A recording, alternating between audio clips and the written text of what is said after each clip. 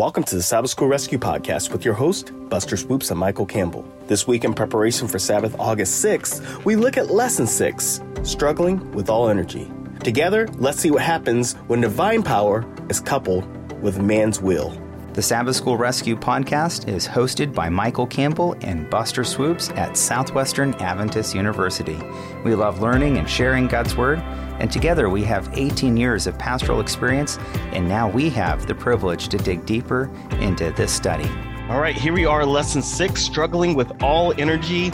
Our memory text is coming from Colossians chapter 1, verse 29. It says, "To this end, I strenuously contend, struggling with all energy. Christ so powerfully works in me." So this is not about struggling against Christ. This is struggling with Christ. And by with, I was afraid you're going to tell me it's an energy drink. Yeah, no. This is not about any energy drinks. This is about the Holy Spirit's power in us, working in us to help us, right? So how do we work out man's will with divine power, right? Yeah, absolutely. And these spiritual forces and that are at work in all of our lives. Oh, so it's not only Christ working in us, but also we see the world, we see our own flesh, we see principalities, they're working as well. Exactly. Okay, so Michael, tell us about the Spirit of Truth on Sunday's lesson. Well, just diving into John chapter 16, beautiful passage here. Yes, it is. And Jesus tells his disciples that I am going to go away, but unless I go away, the advocate will not come to you. But if I go, I will send him to you. So we're talking about the Holy Spirit here. And, yes, indeed.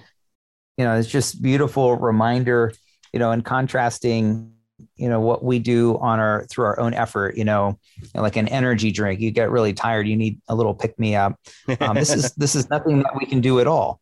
No. This has to be completely by the Spirit of God that the Holy Spirit works in each of our lives. And, I think of our different beliefs that we have as a church. I think of our fundamental beliefs. Right. The Holy Spirit, we really don't spend a lot of time on. No, we don't. And yet it's so important to our Christian experience. And here in John 16, it kind of tells what the purpose of the Holy Spirit is. And verse 8 talks about convicting of sin and of righteousness and judgment. And I think really what that's saying is it's talking about, and we tend to look at just the negative, judgment kind of thing. And there is an aspect, the Holy Spirit tells us, hey, you shouldn't do that. That's wrong. Right. And here you have not only of sin and judgment, but also of righteousness, also the way to do the right thing. What is the right thing to do? So the Holy Spirit is not just telling us what's wrong, but it's also telling us what's right. There we go. And hopefully, if we listen, our hearts are attuned and sensitive and willing to listen to the guidance of the Holy Spirit in our lives, that it's most of all is going to point us to Jesus. Amen. And that's what verse 10 says about righteousness. Father. So righteousness is right doing. So it's going to point us to the right way, to the right thing. And it says judgment, because the prince of the world now stands condemned. Who's the devil, of course, right? Of course. So there will be a judgment. The Holy Spirit is going to play a role in that final reckoning of what is going to happen. And then the other part is very interesting. Not only is it sin, righteousness, and judgment, but verse 13 says, the Spirit of truth.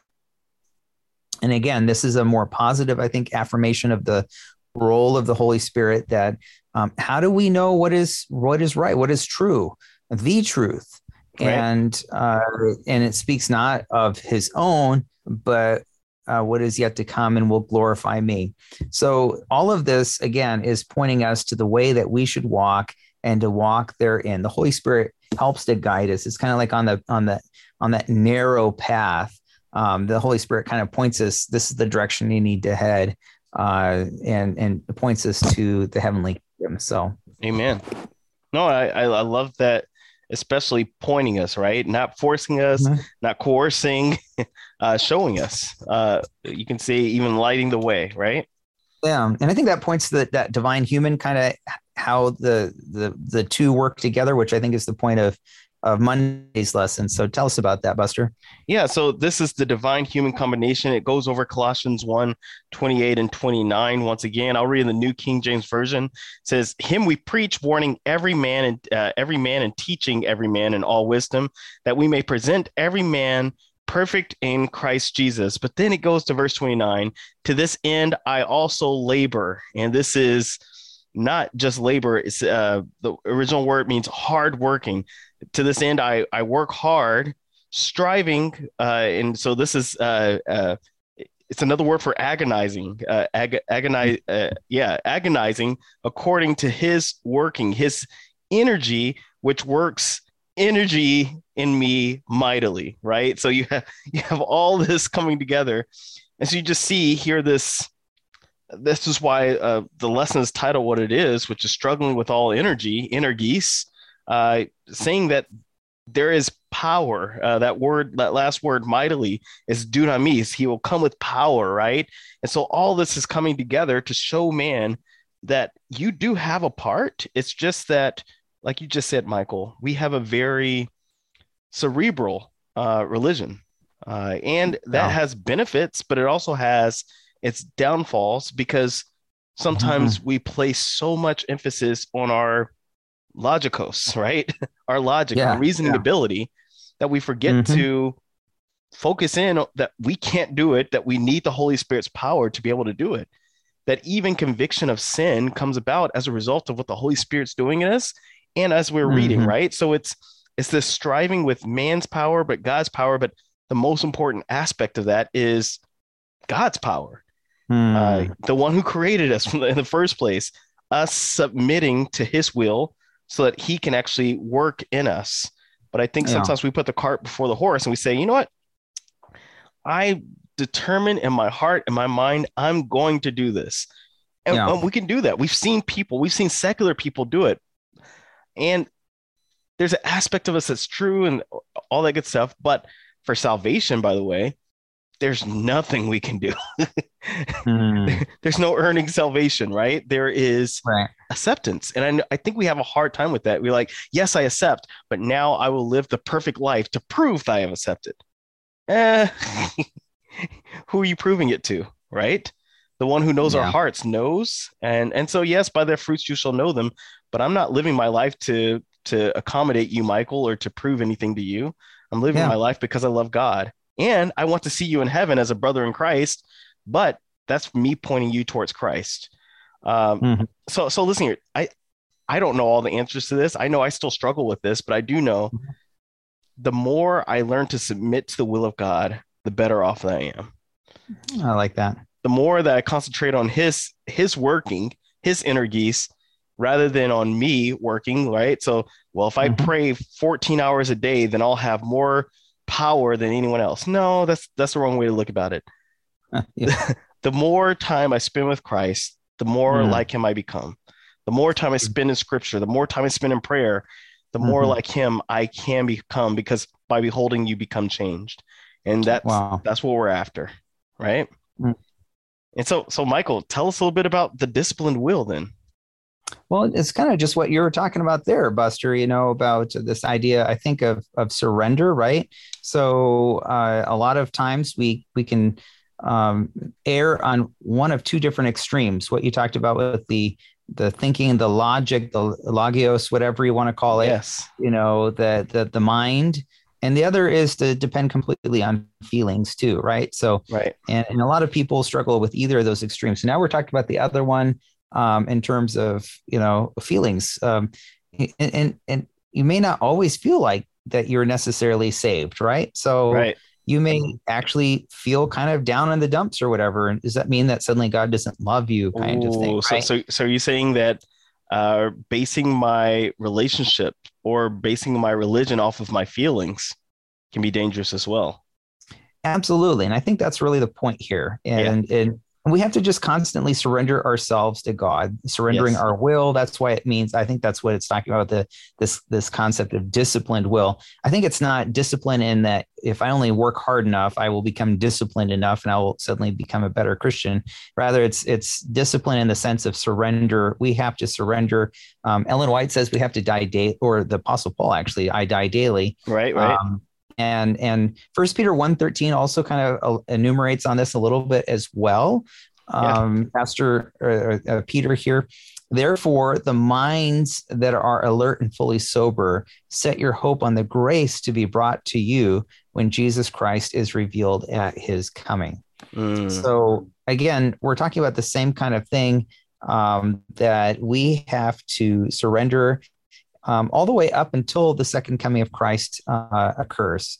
That this is just a part of the Christian life. Otherwise, if we just go based on feelings, we could come up with some really weird theological ideas, right? It's true. It's true. And It's really true. Yeah, people have.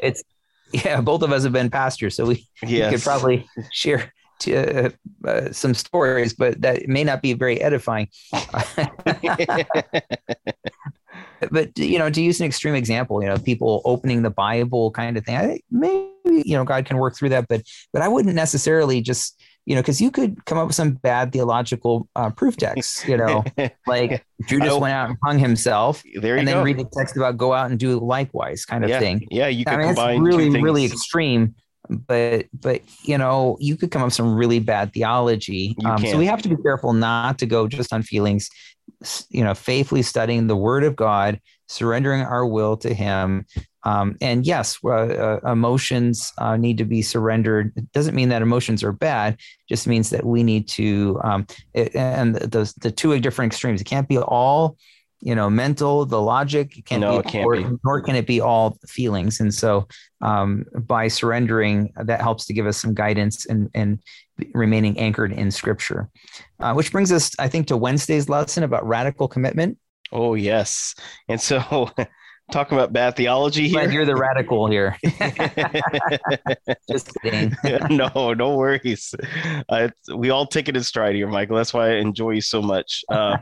So Matthew chapter 5, talking about bad theology, and we're talking about these are straight. This if you're following along your Bible, this is in red, so that means that you have to keep this, right? Matthew 5:29. If your right eye causes you to sin, well, pluck it out and cast it from you, for it's more profitable for you that one of your members perish than for your whole body to be cast into hell. If your right hand causes you to sin, cut it off and cast it from you, for it's more profitable for you that one of your members perish than that for your whole body to be cast into hell. And so the question is asked here, on the words of Jesus in the text above, it asks this: would you call them radical? If so, why? And you know what I'm going to say here? I would not call them radical per se, but I'd say it is at the bottom line stark. It's a stark reality, right? It is. I don't want to say a stark reality. It's a wake-up call. There you go. It's a wake-up call to share with people, like, this is how grave this can be, and this is where it's going to lead you to. And I need you to decide, right? Rather than justifying the behaviors that you have, right? I need you to decide, are you going to follow me or are you going to follow the ways of the world? Right. So here, if you look at verse 27 and 28, he's talking about committing adultery. He's also talking about looking after a woman with lust and saying that it's not just the act, it's the very thought, it's the very gazing and keeping upon. I remember I had to preach this in class for Dr. Bill Kilgore and shared there'd probably be a lot of, eyeless men and women and armless men and women as well, if we actually took this literally.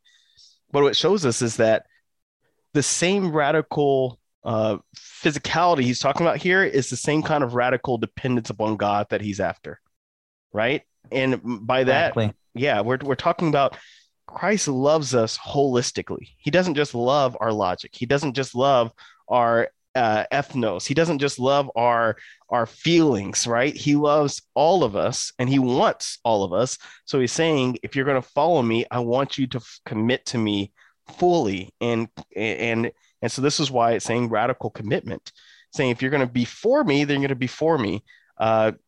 Do I believe he actually meant pluck your eye out? No. Or else he would have probably forced his disciples, said, hey guys, hey, Peter, I saw what you were thinking. Go ahead and pluck your eye out, right? Mercy. Uh, Instead, what he's saying, this is an object lesson, and I'm giving this to you, but I want you to know I want all of you, and I want you to stop justifying the things that you do and realize that my way is the way that you're called to follow. And you can continue reading the Sermon on the Mount, not just that portion, but if you read the Sermon on the Mount, you see the Beatitudes that are there in the beginning. And you go on and it ends. Chapter 5 ends with be ye perfect, therefore as your Father in heaven is perfect. Not talking about sinlessness, but talking about in the way that you love your neighbor, right? The entire thing you can look at and say, oh man, that's a radical thought. No, this is a God thought, right? This is the way that he lives, and this is the way he's calling us to live. And so please be radically committed to Christ, but don't take those words literally. Don't pluck your eye out.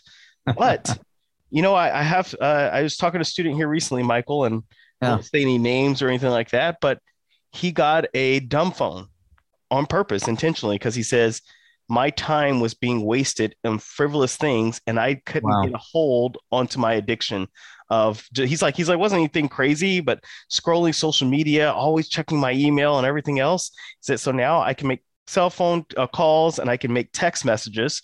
He says, but I can't do all the other stuff. I can't connect to the internet browser. He's like, so I had to get on my computer to do so. And I'm like, that's radical. And I asked him why. He's like, it's like, you know what? I felt really convicted and I really want to deepen my relationship with Christ. I'm like, amen. There Beautiful. Yeah. And our relationships with one another, right? I mean, it impacts all levels. Coming back to radical doesn't mean crazy. It means holistic. And there we go. That's what God wants, is all our complete hearts, our all of us. I love that, Michael. Radical is not crazy. Radical is holistic. So with that holistic mindset, take us to the need to persevere. Looking here, it's the story of Jacob and wrestling with God in Genesis chapter 32. And there are times where God doesn't give us easy answers, although we'd like to think that. But here we have before us a reminder of the story of Jacob wrestling with God. And as he's going through a time of intense stress. His brother Esau, he's afraid he's going to destroy him, basically. And he's kind of at his breaking point.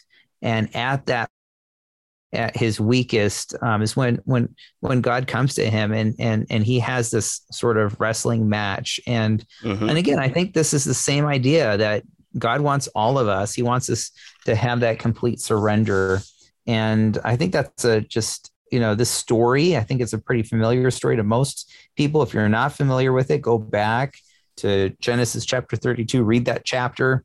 And then finally at the very end, he says, let me go, for it is daybreak. He'd been wrestling with them all night long. And it's okay to wrestle with God. It's okay to tell God what you really think. If you're struggling and things are just not seem to be working out for you, and whatever problems you may have and whatever past and history and mistakes, all of those things, that's what makes each of us who we are. You tell me who hasn't, made mistakes and really had some challenges along the way. And yet these are important reminders that to help us to grow and to be able to what is weakness can therefore become our strength if we allow God to work through us and surrender it to him. I love that, Michael. So in other words, literally don't give up. I will not let go until you bless me. Right. Yeah. And this was not about, I think sometimes I know when I was younger, I used to read that as, I can wrestle God and I can win and say, right, God, you're going to answer this prayer. Just pray enough hours, right? Yeah. No, it's not about that. It's saying, when he's saying, I will not let go, he's saying, I need you. Yeah. I depend on you. Total depend. Yeah. I think it started off with, this is my force, my might, and realizing I don't have anything left. I'm in trouble here. Yeah, exactly. Yeah. I will not let go till you bless me is a prayer of surrender. And and still saying, I will not let go because I love you. I need you. And so don't feel like you can overpower God or over command him. We have no command over God or power to actually wrestle him, because we see what happens in the end. He walks with a limp for the rest of his life because he touched his hip socket. Well, if there's any takeaway from this week's lesson, I think it's this, that spiritual energy comes from surrender. Amen. I love it, Michael. If you're listening out there, hopefully this week, continue in the crucible, but recognizing that with Christ, we need more of him. We need more of the Father. We need more of the Holy Spirit. And we need us as holistic followers of Christ to not only follow him with our brains, but also with our hearts, with our bodies, with our finances, with everything that we have. We're surrendering and we're following God. Well, I love it. I think that wraps up for another week. So this is Soup and Swoopes signing off. As we put a wrap on this week's lesson, this is Campbell Swoopes signing off. By the way, we want to give a shout out to our sponsors, the Southwestern Union of Seventh-day Adventists and Southwestern Adventist University, which has for over 125 years provided a Christ-centered education just 20 minutes south of Fort Worth, Texas. We love teaching with personal colleagues, offer quality academics, and provide numerous ways to get involved both on campus and across the globe. To learn more, visit swau.edu or check us out on Facebook, Twitter, or Instagram.